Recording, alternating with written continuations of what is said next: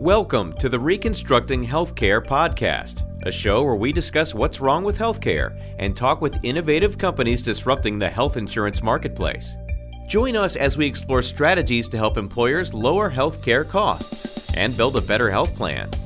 Now here's your host, Michael Maneri. Hello, this is Michael Maneri, and I want to welcome everyone to the Reconstructing Healthcare podcast. Today, our guest is Korb Matosic from Acerta Health. Korb, welcome to the show. How are you? I'm doing great. Thank you so much for having me. A real pleasure to be here. As you know, we've talked about this in the past. We really have a broken healthcare system here, and that's really the inspiration for this show. What we're looking to do here is educate our audience on non-traditional methods to lower healthcare costs and improve value for their employees. And so our interest is in helping employers, CFOs, HR directors, and benefit managers who are ready for better results and are ready to take action. Sound good? Absolutely. To get us started here, I'm going to read a brief bio about you and Acerta Health to give our audience a little bit of context, and then we'll jump into it. Korb Matosic is the co-founder and president of Acerta Health. Korb has an unusual depth of experience on all sides of healthcare payment. He oversaw both revenue cycle management and payment integrity businesses at Ingenix, which is now Optum, at United Health Group. And he served as CEO of AAPC, an organization that certifies billers and coders. He believes that in order to fix healthcare, we must fix how we pay for healthcare. And so Acerta Health makes it possible for consumers to understand and pay the full bill when they receive care, even when all or part of the funds come from their employer or health plan. Acerta provides a better way to pay for healthcare, and it's better for all parties to the transaction. All right, Korb, let's start off by talking a little bit about your background, because compared to some of the other folks that we've interviewed on this podcast, you really have a unique healthcare perspective because you've worked for the provider community for a long time. So do you want to just start by telling us how you actually got started in the industry? And if you don't mind, spend a little time explaining to the audience here what revenue cycle management is and why it's necessary in the current payment system. Happy to do that. So the story about how I got into the industry is actually kind of funny. After college, I got married and moved my family around a bit, working in technology and software, and then went back to school to get my MBA. And one day my wife asked me a simple question that really changed the whole trajectory of my career. She said, "Are you ever going to do something important?" Because I'd worked in software and new media. So it kind of stung a little bit and got me thinking about a different area of focus and what's more important than healthcare. And so ever since then, I've been working in healthcare ever since I got out of graduate school. And I began my healthcare career with Ingenix, which, as you mentioned, is now known as Optum, running the revenue cycle management businesses. From there, I've held multiple general management roles running businesses in all sides of healthcare payment. But to answer your question about revenue cycle management, it's the complex business process. Providers invest as much as 30% of their revenue to ensure that they are paid appropriately. Basically, they are required to invest a lot of time and effort to make sure that they're paid appropriately by insurance companies and consumers according to contractual parameters. And it involves medical coding, billing, as well as all the follow-up with payers when claims are misplaced or processed incorrectly. It also includes collections and bad debt follow-up with consumers. And talking about a broken system, I mean, this is really just a Band-Aid on top of a convoluted broken payment approach. And as I mentioned previously, it devours as much as 30% of a provider's revenue.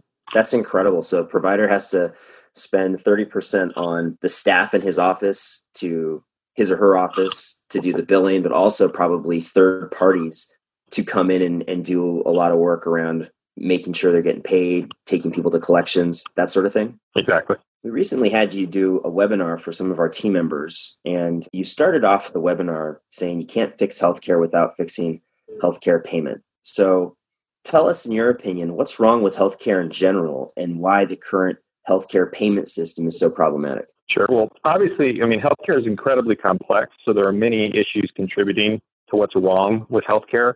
We believe that one of the most fundamental issues is how we pay for healthcare. Our current system is dominated by what's known as third-party reimbursement, or in other words, payment by a third party well after the delivery of services. It's impossible to have a market-driven system under a third-party reimbursement model.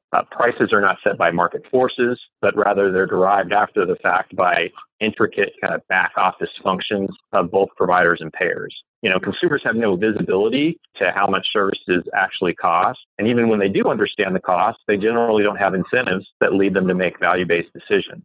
So the lack of a powerful, active consumer means that healthcare costs continue to climb year after year much faster than the rest of the economy. And so, again, we believe one of the most fundamental issues is how healthcare is paid for, because it completely prohibits an active consumer in healthcare. I agree with that statement. I want to dive a little bit deeper into it. You're talking about third-party reimbursement. So let's translate that into terms that our audience is going to be familiar with. So third-party reimbursement is reimbursement by an insurance carrier, correct? Correct.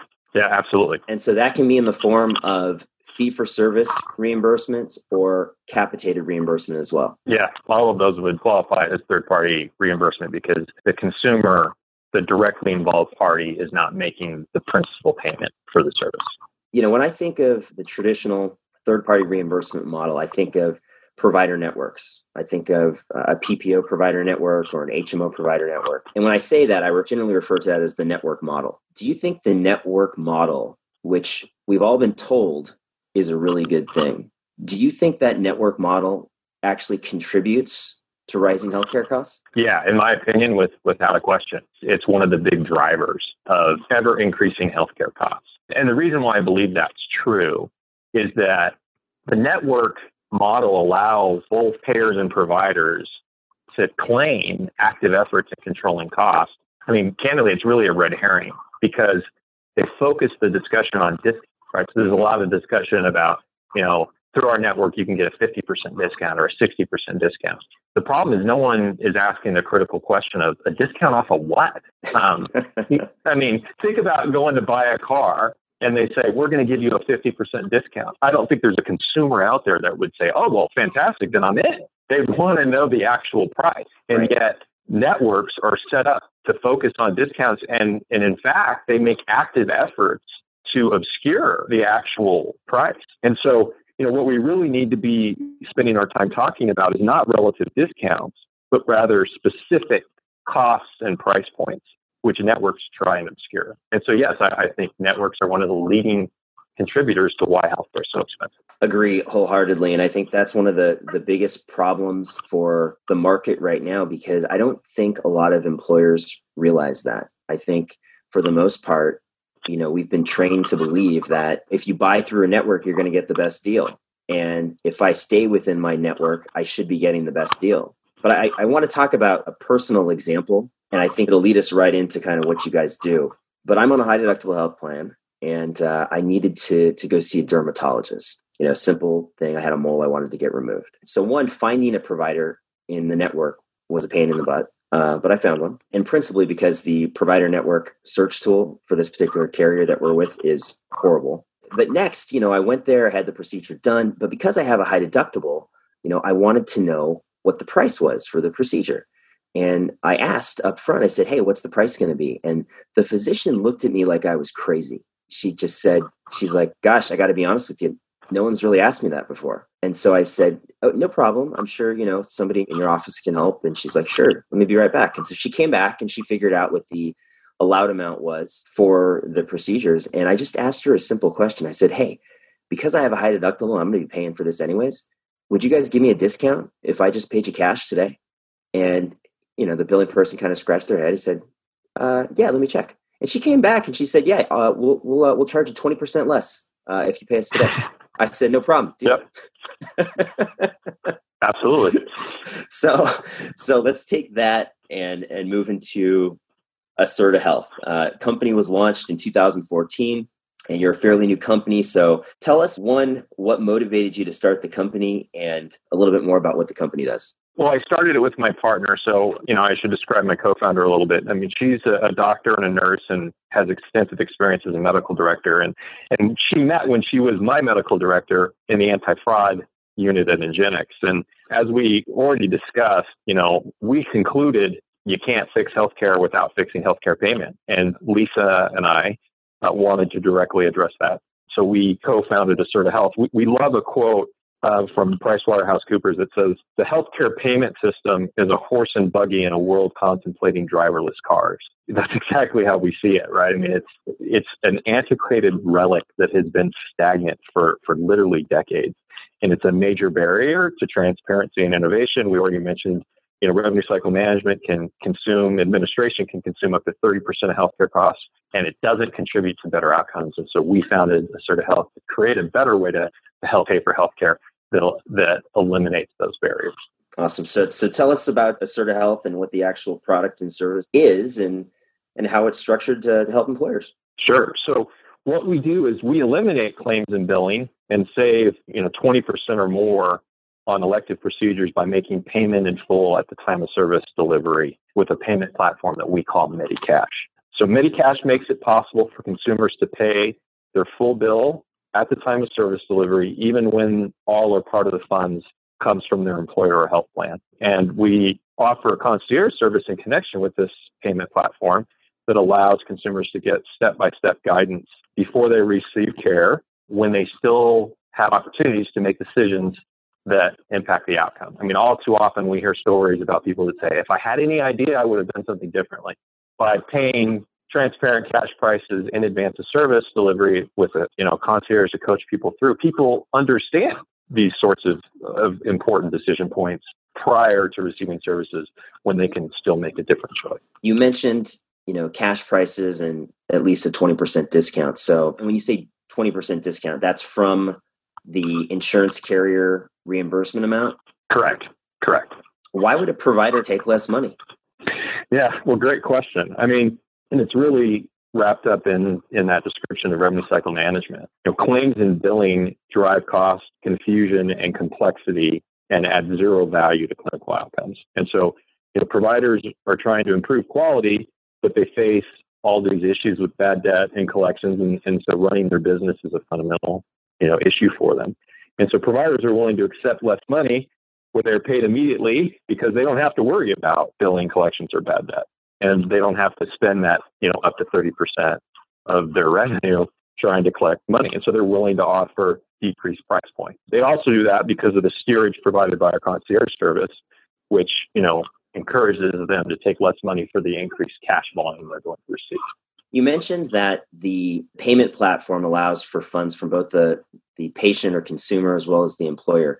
So explain just the mechanics of that. And I'll just give a simple example of myself. I go to the doctor and let's say I've already worked through your service and the bill's $10,000 for some elective surgery. And let's just say, obviously, I have a $2,000 deductible and coinsurance. So how does that work with the platform?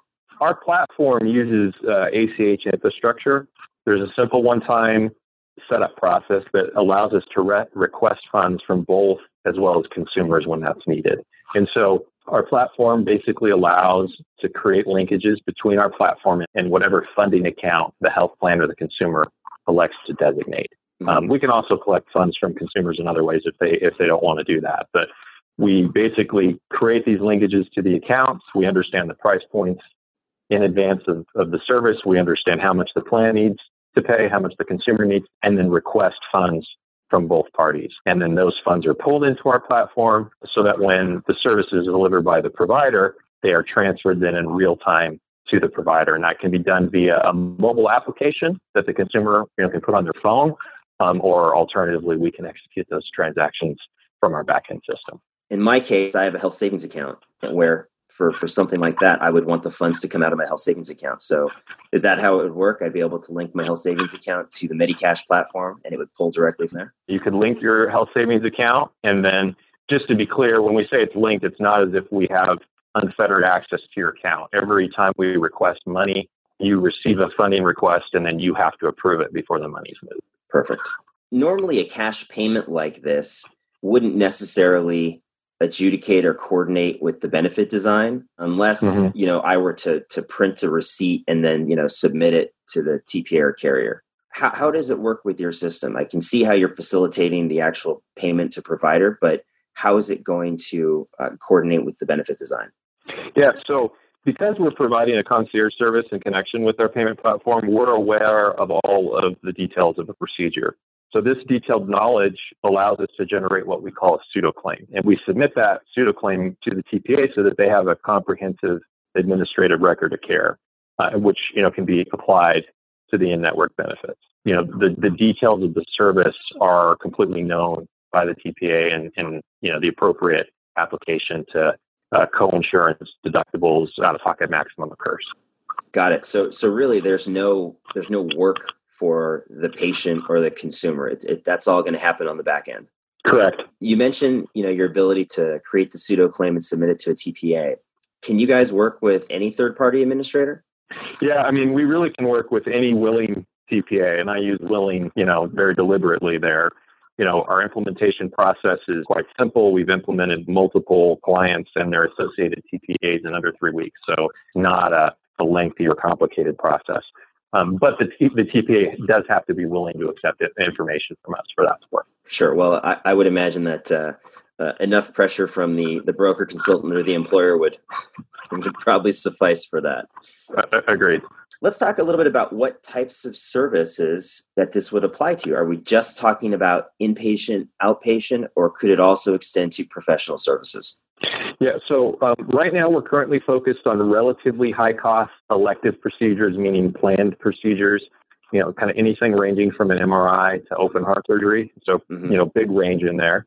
But in the very near future, we are going to expand to include also office visits, so professional services, as well as unplanned inpatient admissions. So we're not yet doing those two product lines, but we have kind of pilots that are being discussed with existing customers in both of those areas and anticipate expanding shortly into those other service areas. For people listening out there, are there any geographic limitations to, where this service could be implemented? So not really. We can service customers in any market in the U.S., but there are some geographies that are more amenable to cash payment. So, for example, if you're talking a rural market with only a single facility, they tend to be, not great places to find a better value through cash payment because, if you only have one show in town, often they just say our price is our price, and under, no circumstances are we going to change anything because you don't have any other choices. Right. If patients are willing to travel a bit, then even in those rural markets, we can help people, if they're willing to kind of entertain alternatives. So there's no, prescribed definitive geographic locations. It's just some geographies are more amenable to cash than others. That makes sense, especially the rural providers, because we have a number of clients that, fall into that category. For all intents and purposes, they're subject to the local prices in that market with not a lot of options. Understand how it works. If I'm an employer looking at this, what are the types of benefits that I might see, or what are some typical savings? So employers typically save between 20 and 50% on elective procedures compared to what they've paid historically, kind of network contracts, while simultaneously giving their employers a better healthcare experience. And really that's our essential value proposition, and a better consumer experience. We think that this is really attractive for employers who want savings, but also care a lot about, what the health plan experience for their employees are, and they're looking to implement creative strategies that generate savings, but without creating a lot of, angst and hardship for their employees. How is it a better benefit for the employee? Talk to me a little bit about that. I can certainly see it if, my deductible and coinsurance is less on, the cost of the procedure. But in your opinion, what makes it a better benefit? Yeah, it's a better benefit, obviously because it costs less, and all of our clients share savings with their plan members, so it's less out of pocket for them. And if your average health plan member is very concerned about healthcare costs, and so the reduced cost makes it a better experience. But the other component that really is helpful is the concierge service. If you need a complex medical procedure, navigating our healthcare system in a third-party reimbursement world where you get dozens of bills, some from providers you can't even recognize, you don't know which ones to pay, when to pay them, how much you really owe. That's an incredibly bewildering experience. And if you've just had a major medical procedure, the last thing you want to do is go through piles of paperwork. And when we're paying for services in advance and offering a concierge service to guide people through it, all of that confusing administrative, kind of overhead goes out the window. We clearly communicate the consumer or the member's financial responsibility. They understand what they owe. They understand when they need to pay it. And if there are any issues or unexpected bills or questions, they just contact the concierge service and we guide them through it. And so it really is a lower cost and a better experience. One of the things you alluded to a second ago was that most of your clients share savings with the employees. That's not something we've talked about. So talk to me about how that would work. I mean, and it's actually a pretty revolutionary concept, relative to what happens today. So expand on that if you can. Basically, most of our customers, all of them have implemented shared savings programs. And generally the rationale is we're saving a lot of money as a plan. We want our plan members to take advantage of this new benefit. And the best way to get our plan members' attention and make sure that our incentives are aligned is to share a portion of the savings with our plan members. And so the most effective incentive structure that we've seen is plans will share a percentage of the savings, often as much as 50%, so half of the savings, with their plan members up to a cap. And the reason for the cap is at some point, the incentive doesn't need to be, we've saved $15,000 on a knee replacement. You don't need to share $7,500 with a plan member to get them to make the right decision there. You can cap it at $2,000 or $3,000, sometimes less based on plan design, and you're still going to create a powerful incentive for the desired behavior.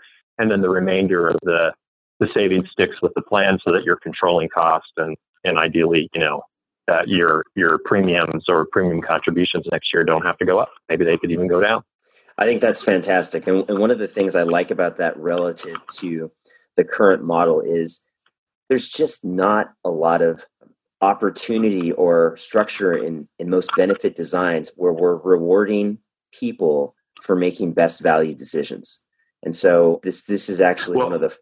Well, I couldn't agree more. I mean, one of the biggest problems that plans have is a complete disconnect between the interest of the plan and the interest of the consumer. I mean, the reason why we have deductibles and coinsurance is we're supposed to better align incentives and get consumers concerned about value. But especially once they hit their out-of-pocket maximum, all thought of that just goes out the window. And, we shouldn't be surprised at that. We've created that incentive structure. And these shared savings incentives generally apply even after plan members hit their out-of-pocket maximum. And so you're getting the consumer engaged, thinking about value across the entire spectrum of spend, not just when they're spending their own money, also when they're spending the plan's money. And that's when we really should be concerned about them making value-based decisions because they're spending other folks' resources in cash. That's exactly right. And generally, people are concerned when they have to spend their own money. They generally don't care if they're spending, somebody else's money. So talk about how it works when there is a shared savings opportunity. You gave the example of, let's say there's $2,000 that would go, to the employee in shared savings. So if they have a health savings account, does it get deposited there or does it just get distributed to them as a taxable dollar amount? Yeah, so generally, folks are interested in minimizing the tax, kind of ramifications on a program like this. So, if people have high deductible accounts or high deductible plans with an associated health savings account, it is a very common strategy to deposit the shared savings as a HSA contribution because that's not taxable. In other situations, they're waiving deductibles or coinsurance, as part of the shared savings, because again, that's not taxable. Got it. And so there are edge cases where, the incentive exceeds what the plan what the member's out-of-pocket spending has been year to date. And in that scenario, there could be a taxable event, but that happens, a real minority of the time. Because this is a voluntary program, and so if I'm an employer, I really want the maximum number of people to use this service as possible. But it's voluntary; you can't force people to use it. So, how are you marketing this to employees to build awareness to drive utilization?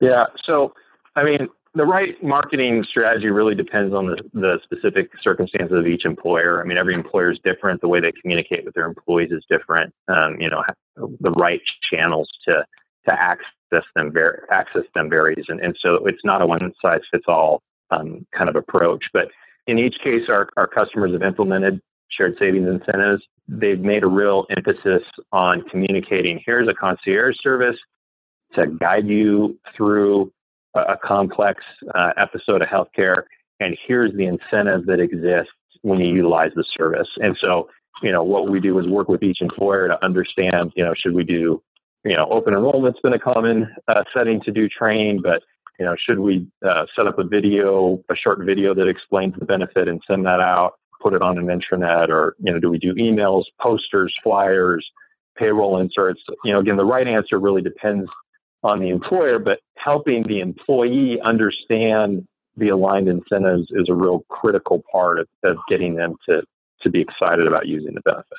We've talked about cost. One of the things we haven't talked about is quality when it comes to, directing services here. And so when an employee calls in, they're engaged with the personal concierge, and that concierge assistant is helping them, navigate and find options they're willing to accept a cash payment. Are you guys just looking at cost, or is there a quality filter when selecting appropriate providers? Great question. So our service is all about delivering a better value, and we define value as high quality at a competitive price.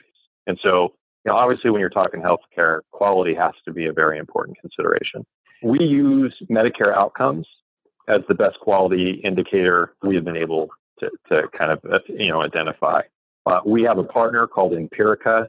It's NPIRICA, Empirica.com, and they generate what they call a FICO score for healthcare quality.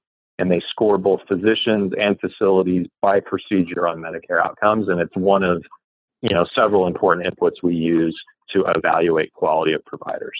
Because you can't make this just about cost. Agreed. If I'm an employer, I'm interested in this for my plan. What's the cost to sign up with Acerta Health? And is there any, implementation fee associated with it? So we charge employers a modest one-time implementation fee to sign up for our services. We found that our implementation costs don't really vary a whole lot based on employer size. So we charge a flat $7,500 fee for implementation. Up to this point, all of our clients have saved enough to cover that cost, within kind of the first procedure or two, at least when we're talking major procedures. And everybody's kind of recouped that in under a quarter. And so as far as the cost for your service, is it a per employee per month, or how are you collecting payment for what you guys do? Yeah, we charge per case fees for our services. So we require transparent fixed cash prices from providers, and we think it would be kind of hypocritical for us to do anything else. And so, we charge fees by case type. Not every case is the same. So on the low end, for relatively simple procedures, we charge $250, and for more complicated things like full joint replacements or open heart surgery, our highest fee is $1,750. And we only collect that fee when we successfully complete a case that generates savings for the plan. Got it. So it's essentially bundled into that cash price in the comparison against the traditional TPA network allowed amount. Exactly. So when we're presenting a case to a health plan for approval, and that's our standard approach, we don't do anything without first saying, here's what it looked like for you folks historically when you're doing a knee replacement. Here's our bundled cash price. Our fees are included in that, so that it's a true apples to apples comparison. That brings up a question that I probably meant to ask, but I forgot to ask, which is, if you're going out and negotiating the cash price discounts with the providers, where are you getting your information to benchmark what it would have been under the carrier network that the employer had? Obviously, we're highly dependent on access to historic data to be able to do that. So in some cases, we have clients that have been able to provide us, detailed cost data for common procedures, mm-hmm. and we'll compare, to those averages. In other cases, most plans at a minimum, with the help of their TPA, can figure out what their average network price point is as a percentage of Medicare. And so, it's very common for PPO networks to be somewhere between 200 and 300% of Medicare. So what we will do is take that information and establish a conservative kind of measuring point or reference price. So, if typically a network's paying at 200% of Medicare, we'll say, let's create our starting point at 175% of Medicare so that it's conservative. It's kind of erring on the side of the health plan, and then use that as a starting point for comparison.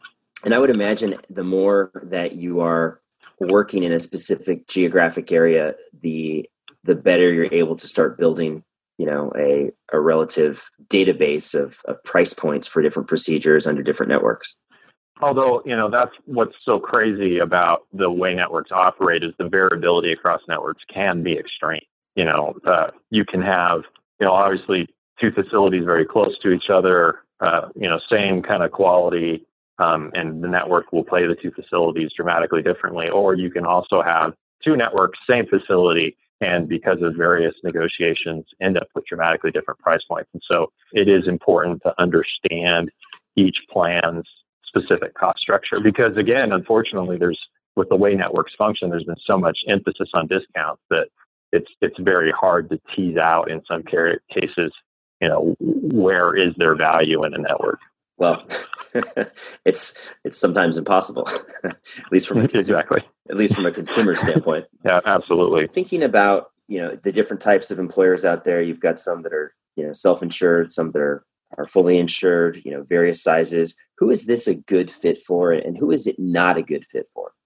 Yeah, so definitely targeted at the party that's at risk. It's a great fit for self-insured employers. Fully insured employers, they're not the at-risk party, and it's really, their carrier would have to adopt this strategy. And we do have a fully insured carrier that is, that utilizes our services. But principally, we're focused on self-insured groups. Our sweet spot tends to be between 500 and 5,000 lives. If there's some geographic concentration in those lives, meaning they're not, distributed all across the country, that's better, because it just increases our ability to stimulate interest with providers. Great fit for self-insured employers with some geographic concentration. Not as good for fully insured groups, just because we can't offer our services directly to them. They would need to get them through their carrier. Of course. So, being that you guys are a fairly new company, how many employers have you implemented your service with so far? So we launched with our first customer in 2015. We fully implemented our service with 10 customers. Again, most of which are self-insured employers, one of which is a fully insured carrier. Mm-hmm. And then just last week, we received word from the board of a school district in South Texas with over 7,500 plan members that they will be implementing our services in the next. Fantastic. So it sounds like you guys are starting to get a little momentum. Absolutely. Yes. We're very excited about it. As you go through the process of, educating brokers, consultants, employers on, your product, what are some of the obstacles that you've encountered to an employer saying a yes to implementing your service? So the most common concerns that we've heard from employers has been, will we be able to find enough local cash provider options for their plan members? And can we work with their PPA or carrier? Really, the second issue has been kind of the more sticky one, in that, as I mentioned earlier, we're willing to work with any PPA or carrier, but most major carriers are not going to be willing to work with us because they feel that we undermine the value of their network, which we do. And we're not apologetic about that, right? I mean, we expose that their network really isn't providing value, and that jeopardizes their whole business model. So they're not terribly enthusiastic about it. I mean, that's, if you want to stick with your Blues plan, for example, unless you're a really big employer, because a really big employer will potentially have the leverage to make that happen. But unless you're really big, those guys are probably not be a willing partner. I think that's a great point. So the Blues of the world, the Aetnas, the United, the Cignas, they're probably going to not look favorably upon this service, because just like you said, it undermines what in today and yesterday's market is their primary value, that network. Your service is actually circumventing the network. But I think that's a great lesson for everyone that's listening. We've all bought into this notion that the network is the best deal. And I think it's time that we all start questioning it. Is it really?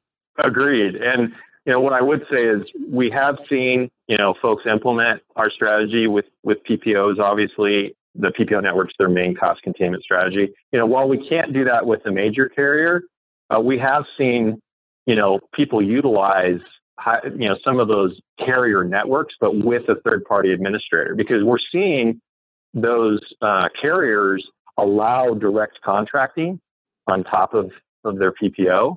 And so we basically say, look, you can lease the call it the Blue PPO or the Aetna PPO, the Cigna PPO, whatever it is, implement it inside of a true third-party administrator that's not affiliated with that carrier. And then we implement a direct contracting strategy that involves cash. And so that can be done. It's just, you're not going to be able to do it with Aetna as your claims processor. Yeah, that makes sense. And honestly, if you looked at our book of self-insured employers, it's probably a 50-50 split where 50% are working with TPAs and they go out and lease a network, and 50% are actually working with one of the larger carriers on an ASO basis, taking their administration services as well as the network. Gosh, we've talked about a lot. Anything that you're really excited about right now in the business, or are there any improvements or enhancements that you're working on that you'd like to share with our listeners? Yeah, and I've alluded to some of it a bit earlier, but one thing that we're developing specifically to address this concern about how do we work with plans that utilize a major carrier network and that maybe are not interested in switching to a different third-party administrator. This will be a limited geography initially, because you got to pilot it before you run it more broadly. But we're working to create a risk-protected bundle. So not only will we be paying a fixed cash price for a procedure, we have a partner that is adding a complications insurance policy in connection with the fixed cash price, so that it's a true risk-protected bundle. The reason why we think that this is, reason why we're excited about it, we think it's, particularly applicable, to any large self-funded employer that doesn't want to switch their carrier, is they could offer this a benefit outside of their health plan and not worry about, needing to coordinate with their carrier because they don't have to worry about reinsurance implications. It is truly risk protected. The price does not vary at all for the procedure based on the outcome, because the complications insurance kicks in and covers any incremental costs that may be required. And so we're really excited about this product offering. Very cool. So when you say incremental cost, are you talking about the potential for readmissions? Yeah, exactly. Yeah, any complication that could happen during surgery that would potentially increase the cost, or the possibility of a readmission, would all be covered by this complications policy. Wow, that's great. I love that. And, the other, if I could just mention one other thing that we're working on, we're also working to implement our services for unplanned hospital admissions, and we view all of these as critical steps to ultimately getting to a day where you truly have a 100% cash health plan, where you're basically paying cash for every single service. Hospital CFOs in multiple settings have indicated, we really need, one of our primary concerns is just getting paid and paid rapidly. And so we see an opportunity to step in, and kind of in partnership with a utilization review vendor that would get notified whenever a hospital admission occurs, where we could then just approach the hospital and say, we are willing to pay you this cash price immediately if you'll agree that that's payment in full, and that you won't balance bill the member, and you'll take that as full payment for the service. And so we will be piloting a program like that in the next couple of months, and see a lot of potential to expand the scope of services for which we can pay cash.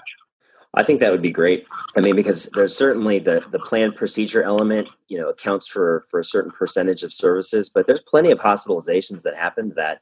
And if I can you think of the chronically ill and a member who's, diabetic, and the blood sugar got out of control, right? They end up in the hospital. So is that the type of situation where, you guys get notified and you come in and you're able to negotiate the cash price?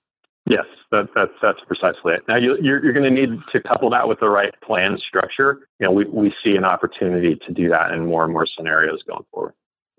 All right, Corb. Hey, this has been awesome. We've gone through a lot of questions. If there was one question that I should have asked you that I didn't, what would it be? No, I really do feel like we covered all the important points. The thing that, I would just, like to reiterate is the importance of aligned incentives between members in the plan. And shared savings really allows health plans to do that across the entire spectrum of spend. And so, I think that's really a vital element of an approach like this for prospective, interested parties to remember and evaluate. I think aligned incentives are key. And, you are one of a number of companies out there that are focusing on various solutions within the healthcare spectrum on aligned incentives. And I think it's what healthcare is probably needed for a long time. And so it's, as a broker and a consultant, I'm to see so much activity around that one thing in the marketplace. Agreed. I think there's a lot of exciting developments there. How can people interested in your product and service get in touch with you? Well, people interested in getting in touch with us certainly can reach us, through you as a broker and consultant, or, their respective broker consultants. If they would like to request additional information, they could also just send an email to info@assertahealth.com and mention this podcast, and, we can respond that way as well. But, the preferred path is generally through their consultant or broker. Well, Corb, on behalf of our listeners and myself, I want to thank you for taking time out of your Monday. It is a holiday today. So I appreciate you getting on the phone with us. This has been great. Yeah, thank you very much. My pleasure, and really enjoyed the discussion and appreciate the opportunity. You bet. And to our listeners, really hope you enjoyed this episode of Reconstructing Healthcare. If you liked what you heard here, please do subscribe to the podcast and share with any of your friends and colleagues who you think would enjoy the show and the content and the discussions that we're having here. And with that, we will sign off. Wherever you're at, we hope you have a great day, and we'll talk to you next time. Thanks for listening to this episode of Reconstructing Healthcare. If you like what you heard here, please do subscribe to our podcast on iTunes or Google Play so you never miss an episode. If you're interested in continuing the conversation, please visit us at www.reconstructinghealthcare.com, where you can access the show notes for this episode and get links to Asserta Health's website and contact information. Lastly, if you're interested in learning how to reconstruct your own healthcare plan, you can book a time to connect with me at www.reconstructinghealthcare.com. Thanks again, and we'll see you next time on the Reconstructing Healthcare podcast.